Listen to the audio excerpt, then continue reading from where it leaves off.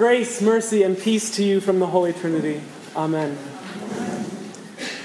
I can't help feel a little sorry for Peter in the gospel reading we just heard. He gets rebuked by Jesus, which is something that I don't think I'd really wish on anyone at all. But I totally understand why. And see, that's why I feel bad about it. Because Peter had already done quite a bit for Jesus since the beginning of Mark. He'd given up his fishing business with his brother Andrew. He'd trudged dozens of miles through some pretty tough neighborhoods, zigzagging back and forth across the desert. He probably had some major blisters, and he had dealt with crowds upon crowds upon crowds who just wanted a little bit of his rabbi's time or his healing fingers. Being a disciple of Jesus was not particularly the most lucrative of careers Peter could have followed, but for some reason that perhaps he couldn't even explain, he gave up his nets and followed. And at this point in the story, he's pretty invested. Not to mention how there are now big groups of people following Jesus. I think maybe Peter might think he's going to become famous by association. He's got a lot at stake when he makes his pronouncement that Jesus is the Messiah. I mean, the last several months of his life are on the line with this guy Jesus, and he finally feels like he's got enough knowledge about him to make this huge confession of faith. Only the thing is, Peter doesn't really quite get it. He thinks that the Messiah will come and save him and all the Jews from the oppressive government, and yet here's Jesus talking about suffering and death and rising again. None of these things are what a good Messiah was supposed to do. And so Peter sort of regrets his decision and decides to tell Jesus he's wrong, to rebuke him, that messiahs are supposed to do something completely different, that salvation was supposed to look like political freedom, not some sort of gruesome death, followed by a resurrection. And on top of that, Jesus has the audacity to tell Peter and all of the crowd that they must deny themselves, take up their cross, and follow him. And then he goes on talking about losing your life and saving it through Christ for the sake of the gospel. All the things that any self-respecting person would probably run away at. It's easy to run at this idea. I mean, denying yourself isn't particularly fulfilling, and taking up crosses is a pretty dirty business. They're not really the most glamorous things in the universe, and they're heavy with the weight of shame and of sin and guilt. And so taking up crosses is not something we all particularly want to rush out and do, and neither is denying ourselves.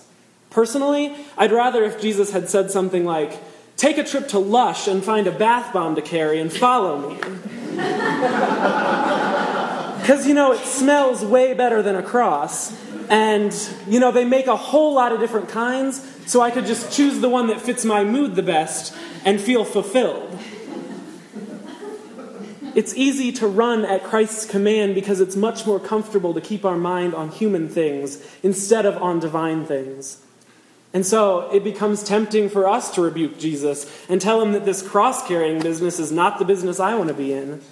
And self-denial might have been really great 2,000 years ago, but it just doesn't really fly in the midst of today's I culture.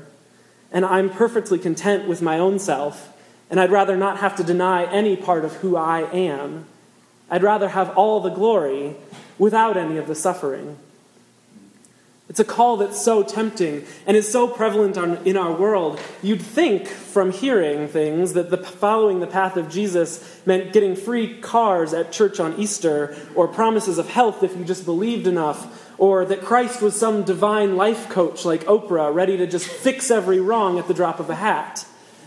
And that's what happens when we take all the bad parts of our culture, that individualism, the need for more and better stuff, that dog-eat-dogness, and mix it with religious language, and then package it and call it God.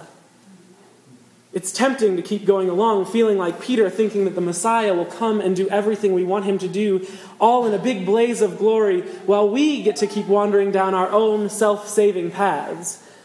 But we get a really great insight that Peter doesn't get. Because we live in a world that is after the resurrection, a world that Peter couldn't even fathom when he proclaimed Christ the Messiah.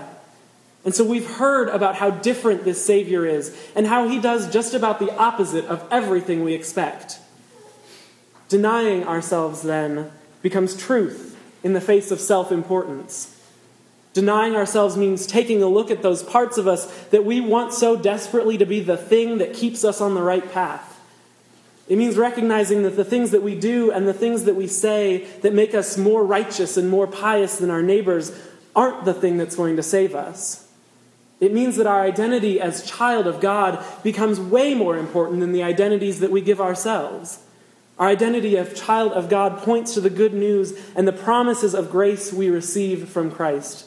It points to our redemption and renewal from those places that we've kept labeled and broken for so long. And it doesn't even end there. It doesn't end there because that glory doesn't get us far at all, because that's not how God operates. As much as we might want an invincible superhero God who protects us from our own vulnerability, we just don't have one of those. Instead, we have a God that calls us to take up our cross and follow. We have a God that knows fully the pain and suffering of the cross. And because God knew that pain and suffering and humiliation of hanging on a tree 2,000 years ago, God certainly knows that our lives are not glory-filled. God certainly knows that we have our own crosses to bear. God is the one who hears the cry of the outcast, of the oppressed, of the downtrodden, and comes to be in their midst. We have a God who poured himself out on the cross to stand with us when we are hanging on our own personal crosses. We have a God that is not too good to sit in the depths of addiction with us.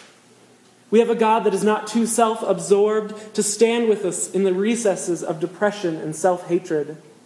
We have a God that is able to say, I am here in the tombs of failure and sin because God was once in a tomb. Deny yourself. Take up your cross and follow me is no longer a death sentence. It instead becomes a promise of life from God. It's the promise of a life because in denying ourselves, we find out who we really are, children of God. It's the promise of life because in taking up our cross, we find God there, carrying it with us because God is in the business of carrying crosses.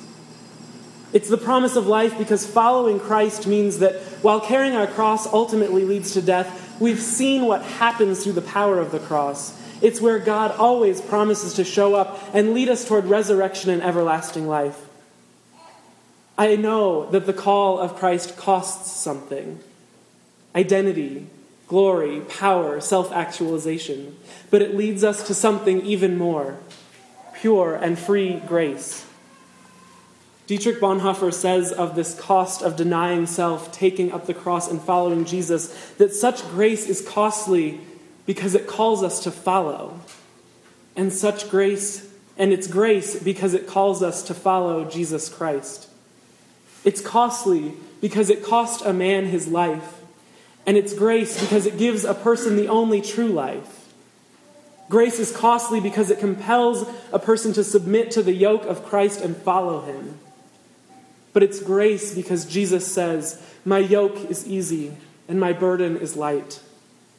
In losing ourself, in losing our life, in picking up the cross and recognizing that Christ is there with us and following in his path, we gain the grace-filled life of unity with Christ and the promise of redemption. In picking up the cross, we see that thanks to God's promise to carry that cross with us, that the burden is light. In following the path of Christ, we're able to see that it ends with the promise of everlasting life and eternal grace. Amen.